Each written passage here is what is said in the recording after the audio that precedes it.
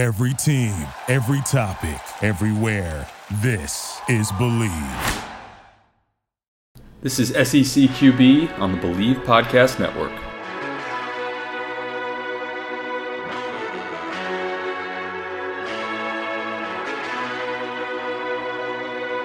Let's go.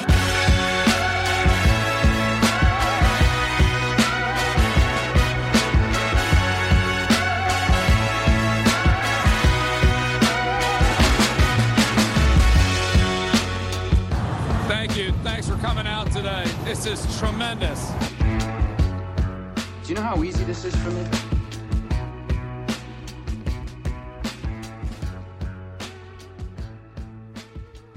All right, everybody, welcome back to another episode of SEC QB. Appreciate you guys tuning in. Obviously, we've got a bunch of cancellations this week, and it's just a bizarre time all around in college football right now. But got a few games from last week to cover and a really fun interview with former Texas A&M quarterback Stephen McGee. Really enjoyed getting to catch up with him. But before we get to any of that, the NFL season is in full swing. You might not be at the game this year, but you can still be in on the action at Bet Online. From game spreads and totals to team, player, and coaching props, BetOnline gives you more options to wager than any place online. There's always the online casino as well, which never closes. So head to betonline.ag today and take advantage of all the great sign-up bonuses. Again, that's betonline.ag and sign up today. BetOnline, your online sportsbook experts.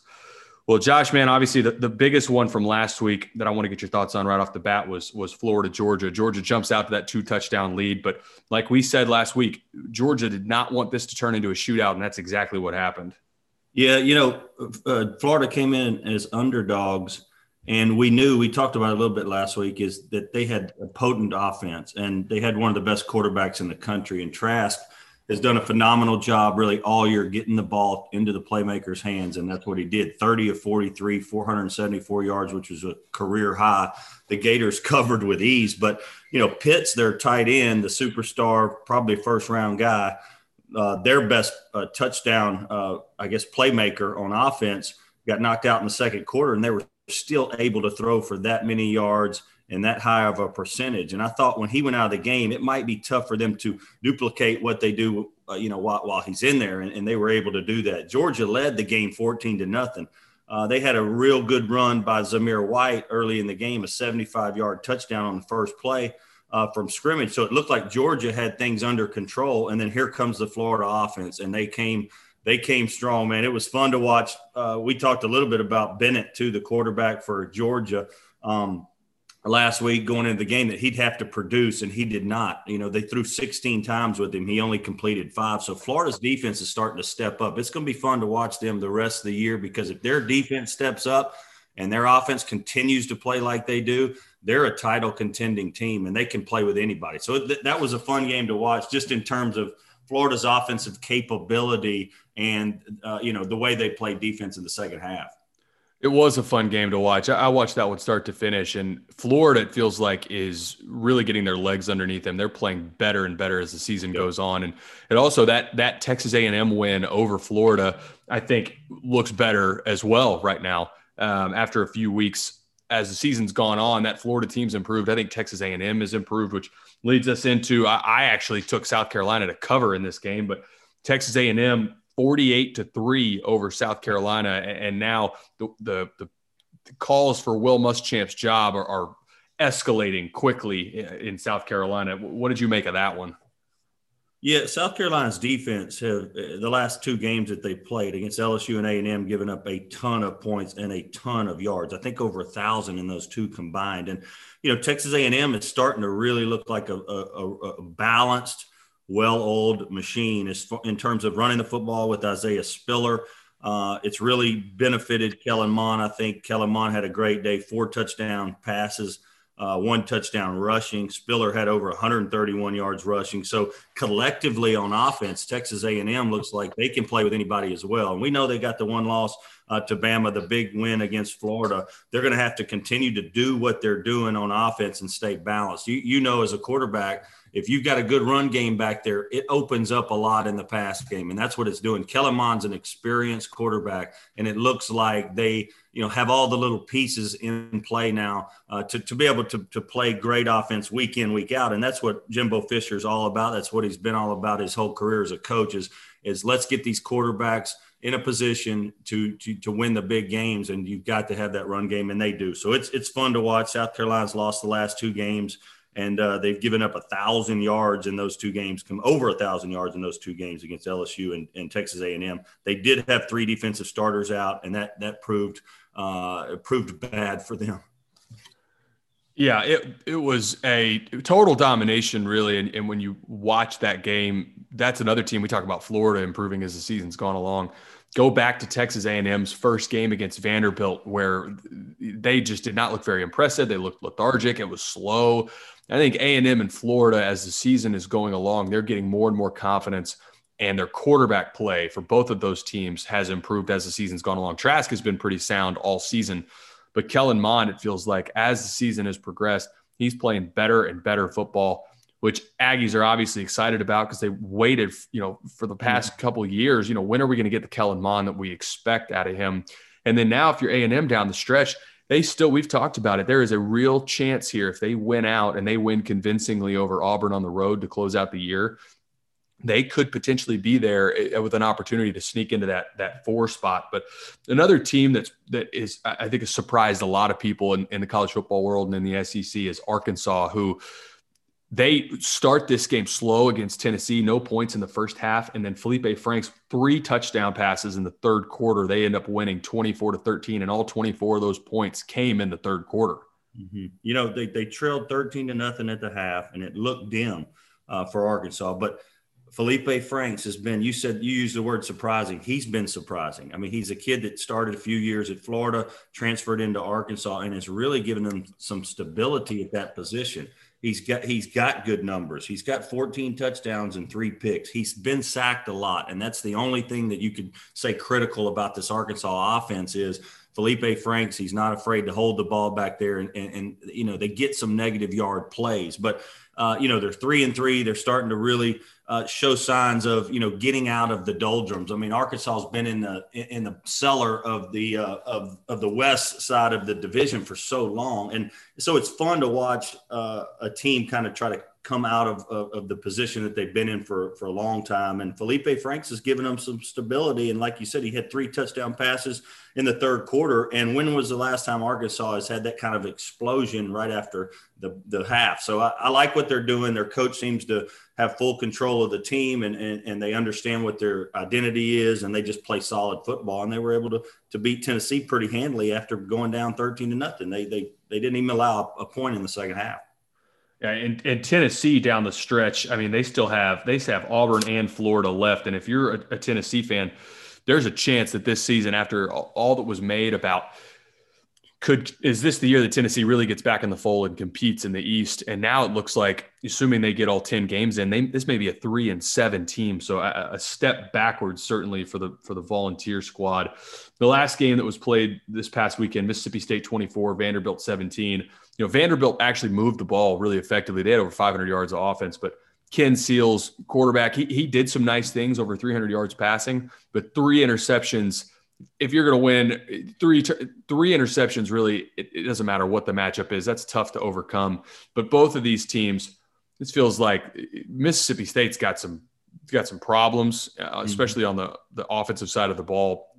Early in the year, that Arkansas defense figured out sort of the blueprint to slowing Mississippi State down. Just keep everything in front of you. Do not let them get over top.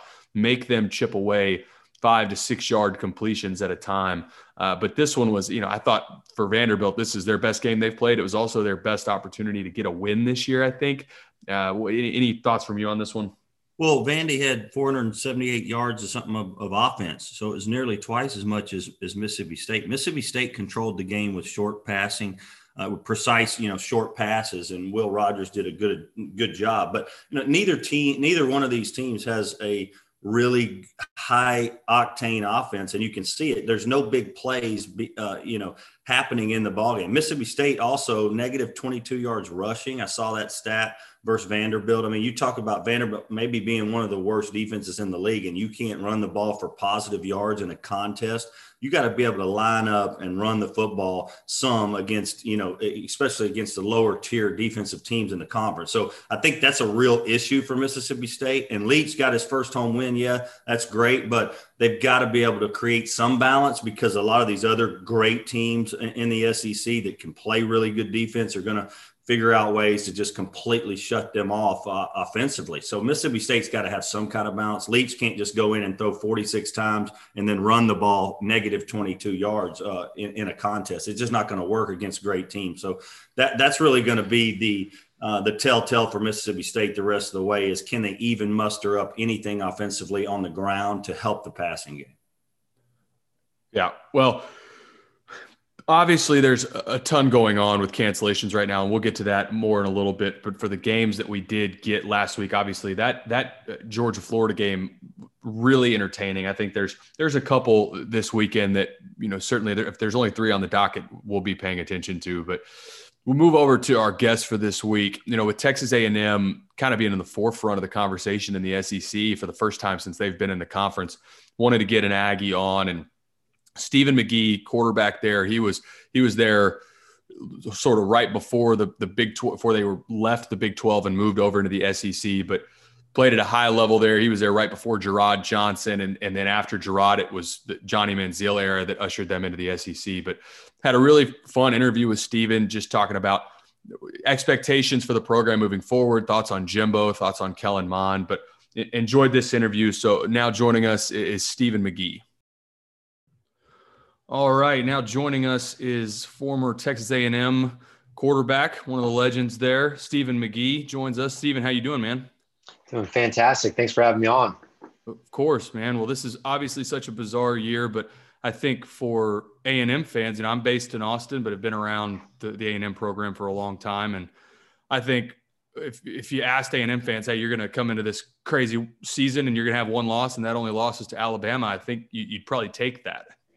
Yeah, I absolutely. Now, going into the year before the schedule change and COVID, I think that a lot of fans would have said that this has the potential to be a one-loss team, of course, without knowing how good LSU would be and how some of the other SEC West schools would fare. But then going into the season with just an SEC schedule post-COVID, and then you add Florida, I think that changed in a lot of people's opinion. I think expectations were probably closer in line with the 7-3, but to your point, a little bit of a disappointing start, I think, against Vanderbilt. Not a great at home opening game win, and then a pretty disappointing performance against Alabama. But since those 2 games, I think you've seen this A&M team really pivot, and it's just a different type of football. It's a Jimbo Fisher type of offense, run the football, try to force defense or the opposing offense to be one-dimensional.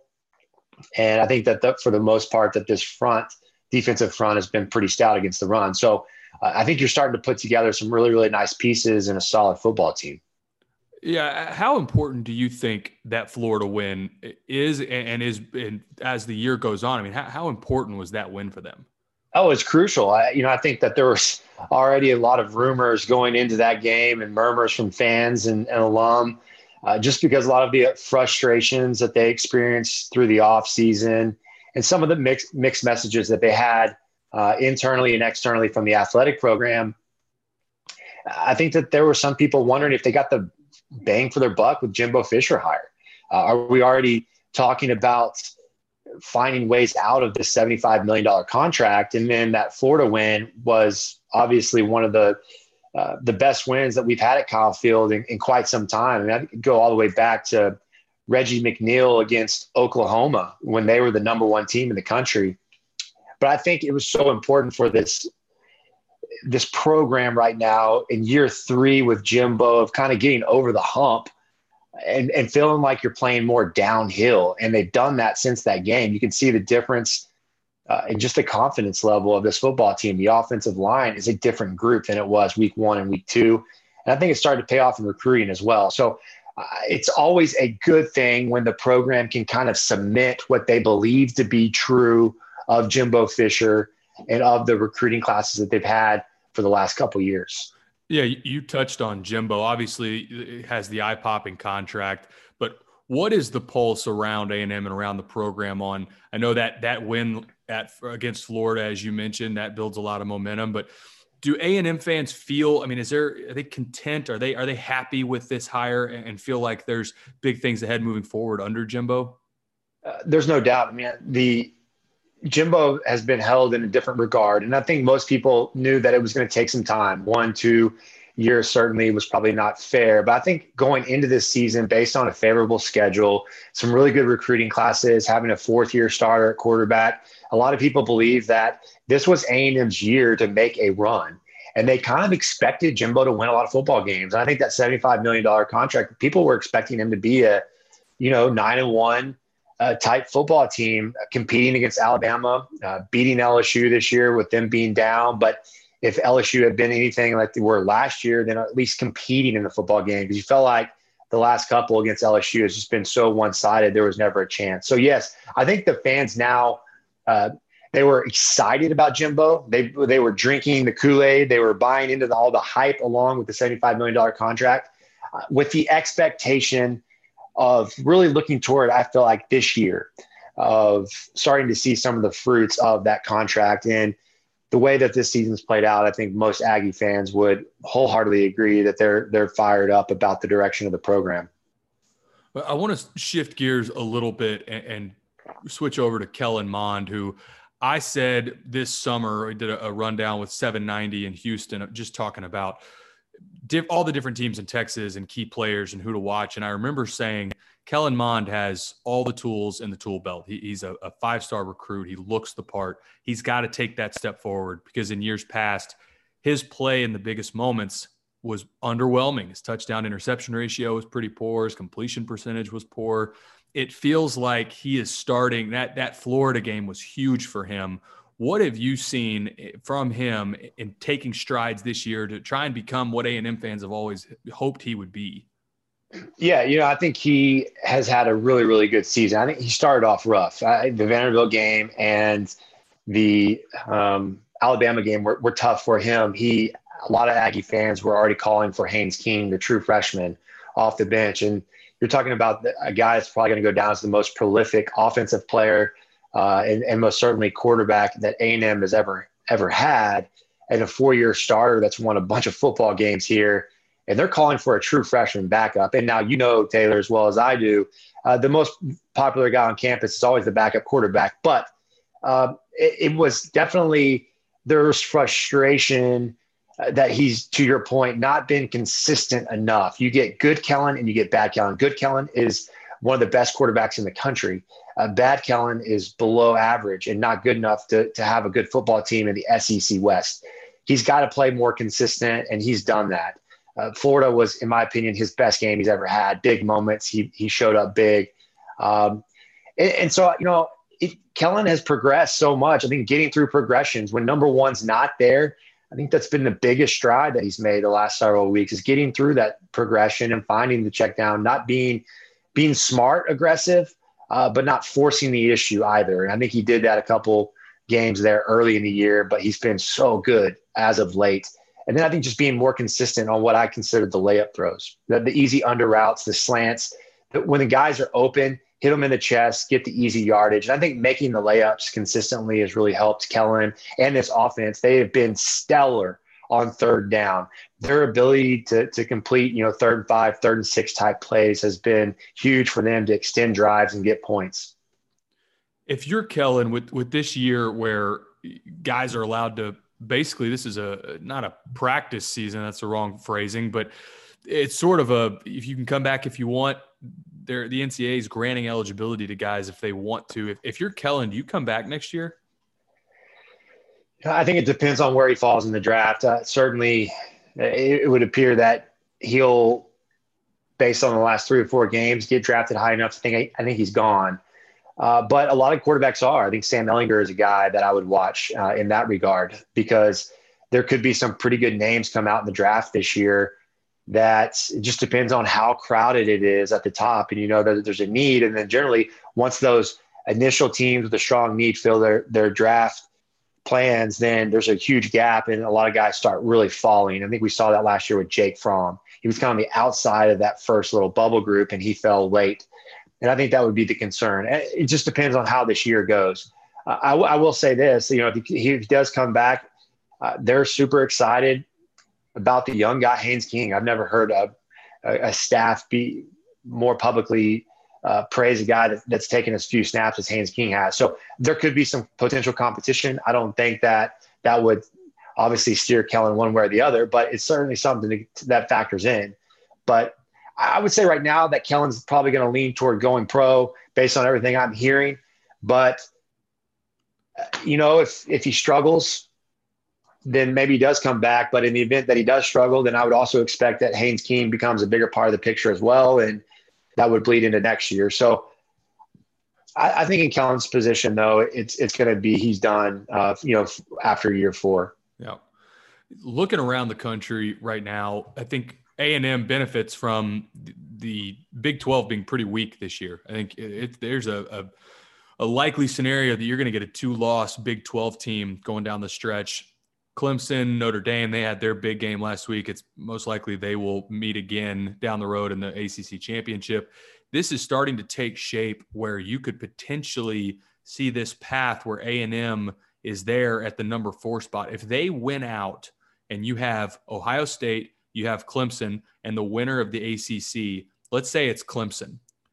Do you think that A&M should jump with their 1 loss, should be in over a 1-loss Notre Dame? That's going to be hard. It's going to be all about how they finish this season. How convincing are the wins? Obviously, I'm an Aggie. I'm biased, so I would say yes. You got to give us our 1 shot when we get it. Of course. But, Notre Dame sure did look good the other night. I was not expecting them to be as good as they were. But I feel, to your point, that's probably the most likely scenario. You're going to have what I think most people believe, Clemson to beat Notre Dame in the ACC championship. And so you're going to have a couple of really good 1-loss teams. We feel like Alabama is going to run the SEC. Florida would probably be out with 2nd loss. So, I think that we're certainly on the outside looking in at this point, but crazy things happen. I mean, we already lost 2 football games. It looks like, we dropped Tennessee game. We rescheduled that for later in the year for COVID. And it looks more than likely that we'll do the same with Ole Miss. But the ultimate question is, in voters' minds, does an 8-1 football team look different than a 9-1 football team at A&M if we don't get to reschedule that Ole Miss game for the week leading up, couple days prior to the SEC championship, which is what a lot of guys are proposing for another makeup game? I don't know. These are all things that I don't really know what the computers are going to weigh, what the voters are going to weigh. And, you'd have to hope to think that if the A&M does run the SEC West with the strength of schedule, just the quality of football top to bottom, that they would find their way into it. I think, I'm with you on, obviously it's going to come down to performance through the rest of the stretch. I think their game at Auburn is going to be wildly important. If they come out, Auburn has looked a little bit better over the last couple of weeks. I get LSU is down, but that was a statement win over LSU. I think if A&M goes into Auburn, which is a tough place to play, it doesn't matter how good or bad they are. If A&M goes in and wins convincingly, and you see Notre Dame, they've got some games ahead. They've still got to play. They're at Boston College. They've got to play Wake Forest. I think there's a chance down the stretch you see Notre Dame stumble a little bit. And then if they lose in the ACC championship and A&M looks strong down the stretch and beats Auburn convincingly, I think there's a realistic scenario. I think you see A&M jump into the Final Four. But I'll get one more question from you and we'll get you out of here. And it's an odd time to ask this question because A&M's rolling right now. But I always wonder with Aggies, do you get the impression that A&M misses some of the older traditional matchups that they had? And I'm not saying that they miss the Big 12, but do you think they miss playing Texas, playing the traditional, the Baylors of the world, teams that you just got used to seeing for so long between the Southwest Conference and then the Big 12? Do you think there's we want to get some of these matchups back, specifically, obviously, Texas and Texas A&M? Yeah, I wholeheartedly believe that they do. From a former player's perspective, I certainly do. It's just fun because there's guys that you grew up with in high schools and, on the other opposing sidelines. I remember when I was in college at A&M, one of my high school teammates, Jordan Shipley, was a wide receiver at Texas. So that was always fun for us that we got to compete against each other. But these relationships run deep, and with 7-on-7 and all the quarterback camps and all the different things that guys do throughout the off season, they're friends. And I think it's just fun for fans and alums to get to have bragging rights for a year against, one of your buddies that went to a different school. So I do. The ultimate issue, of course, is politics. It runs much deeper than just saying, hey, we want to get it back on the calendar. There's obviously feelings hurt. There's some pride issues in there on both sides of the coin, A&M, Texas. I think it's a great thing for the state. I think it's a great thing for college football when these two schools play off. There's a rich history there. It's a special game, special rivalry. I believe it's a good thing for everybody when this game happens. Whether or not it doesn't look likely in the foreseeable future. Yeah, you and I are both from the Austin area, and that was the game, even above. I mean, the ones that I really remember from my childhood were Texas and Texas A&M hated each other. And there was a while there that I think it was even more so than Texas and OU, depending. But that's a game that regardless of conference, regardless of pride, anything else, I feel like it needs to be, state law that A&M and Texas have to play each other. But Stephen, again, we really appreciate you joining us. This has been fun. And obviously we'll be watching A&M down the stretch. I think there's a lot to look forward to if you're A&M under Jimbo. But again, thank you for joining us. We appreciate it. Yeah, you bet. Thanks for having me on, Taylor. Awesome. Stephen, thanks again for joining us. Always good to catch up with him. Well, as we look, we mentioned as we look ahead to this upcoming slate of games, Josh, I think there's a lot being made right now of there's this escalation, this spike in cases and games being postponed. And all of a sudden now the critics come back out of the woodwork that were there in the summer and especially in August saying, you should shut all of this down. I'm of the opinion that you just press on with whatever games you can and get comfortable with the fact that not everybody is going to have the same number of games played at the end of the year. You might have some teams that played 9 or 10. You might have some that only get 8 in. I just don't think that we need to keep extending this out all the way into January to get games in. Play what you can, get the season in. And if you have a mixed bag of games, I think it sort of is what it is. It is. The landscape is crazy in college football this year, and we've never experienced anything like this. I mean, they held off games in the Big Ten for quite a while. The Pac-12 is just coming on board playing games. It's going to be a tentative thing for the entire landscape of college football. If you're going to shorten it up, what I would like to see in these conferences, some of these conferences, like the SEC, where you got 2 divisions, is let's take maybe the teams that you're going to play on the opposite side of the bracket and not play those games if you're going to cancel any, and play the ones at least inside your bracket, like LSU, Bama. They're not playing this week because of LSU COVID cases. 3 or 4 weeks ago, we had to play Florida, and it got canceled. But they're on the other side of the bracket. I'd like to see us play at least the western side games. Or if you're Florida, you want to play all your eastern side games, because that dictates a lot in the SEC championship picture. And that's what we talk about every week is the SEC. So that's one of the things that I think at least need to happen is you need to play your division game, your games inside your division, inside your conference, if that makes sense. I'm right there with you, Josh. I think you got to get in what you can and move on.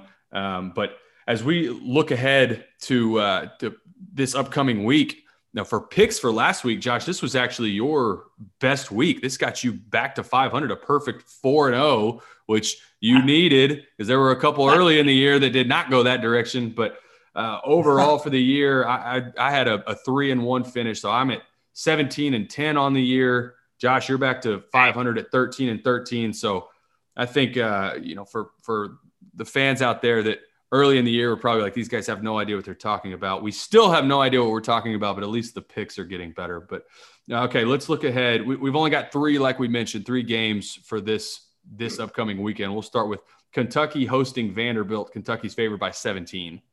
Yeah, Kentucky wants to create balance. They've got no passing threat.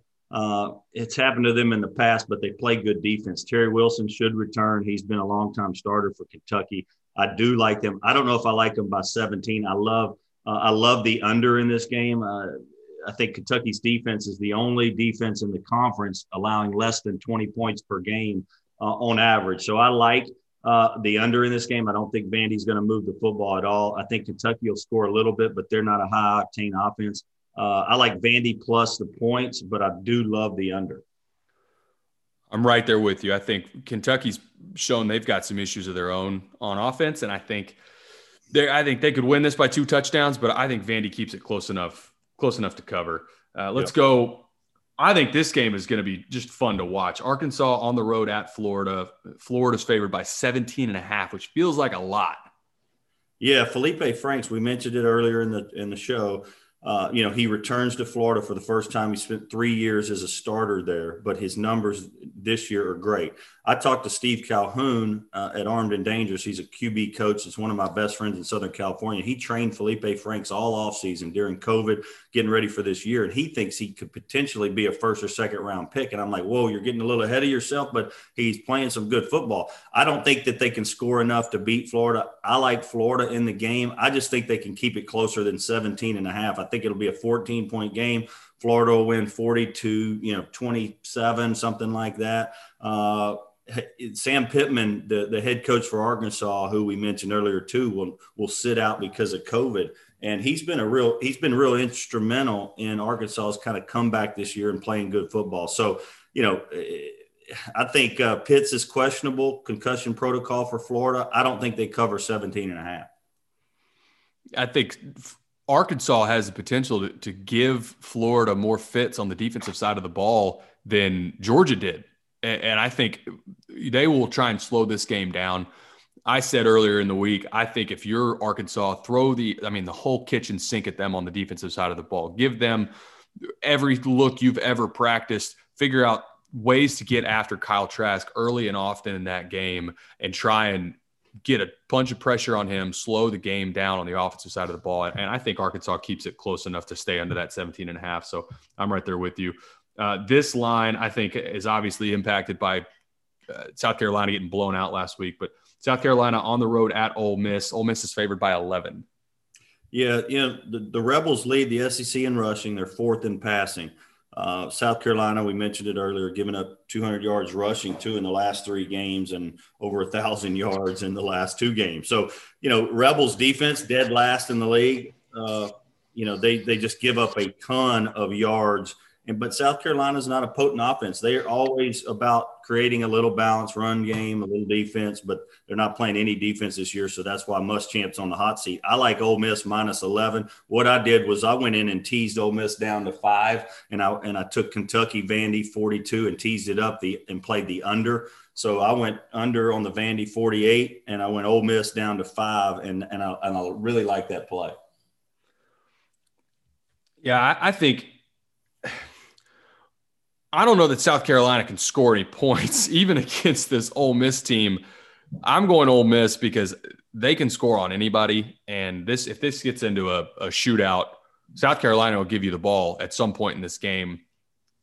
South Carolina is going to score more than they did against Texas A&M. But this is the type of game that you see something like something in the 60s or something in the 40s, right, where Ole Miss still covers, but they give up a ton. So I'm going to go Ole Miss in this one. But well, as always, thanks again, guys, for tuning in. I know this is a bizarre week, and everybody's making the best out of a bad situation. But as we move forward, hopefully we get some of these games added back, and we'll enjoy this weekend. But as always, you can find Josh and I on Twitter. Josh is at JoshBooty10, and I'm T McCarg16. And this is on the podcast. If you like the podcast, send us a review, give us any comments. If you don't like it, give us some comments. Let us know what the feedback is. But as always, we appreciate you guys tuning in. Thank you for listening to Believe. You can show support to your host by subscribing to the show and giving us a 5-star rating on your preferred platform. Check us out at Believe.com and search for BLEAV on YouTube.